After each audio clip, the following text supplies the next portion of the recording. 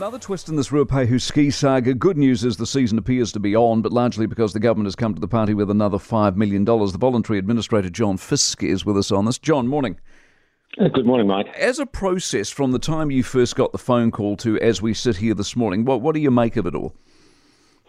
It's been an interesting ride. It's a bit like one of the black runs at Whakapapa.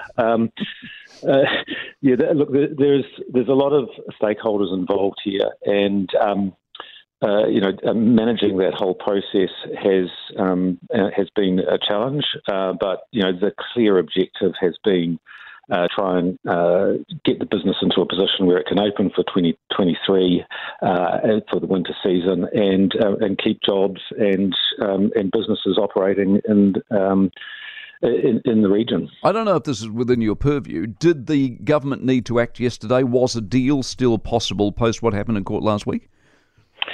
No, the issue is that the Department of Conservation needs to assign the concessions to operate on the mountain. Now, to do that, they need to have consulted with iwi, and that process has not been completed. So we weren't in a position to be able to consummate a sale right at the time of the watershed meeting. So the $5 million's got nothing to do with it then?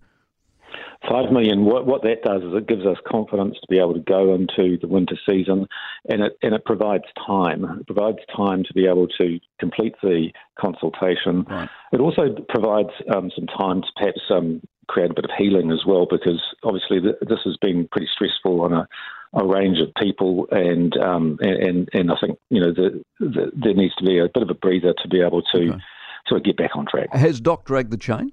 Consultation, why didn't they do it from day one? No, look, I haven't been really involved in the process, but they're certainly very focused on dealing with it now, so looking forward. As a business, is it workable going forward?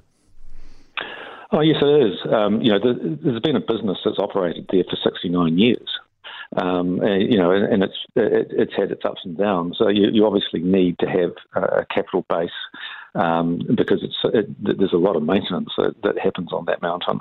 But it is feasible, and obviously from the interest that we've got, people are keen to take it on. So it looks good. So get Doc over the line, not you, but Doc get themselves over the line. The season opens with the $5 million. There's a deal to be done, and there is business to be done going forward. Is that a reasonable summation? Yeah, that's a great summation, yes. Appreciate it very much, John. John Fisk, who is the voluntary administrator, 13 minutes past 7.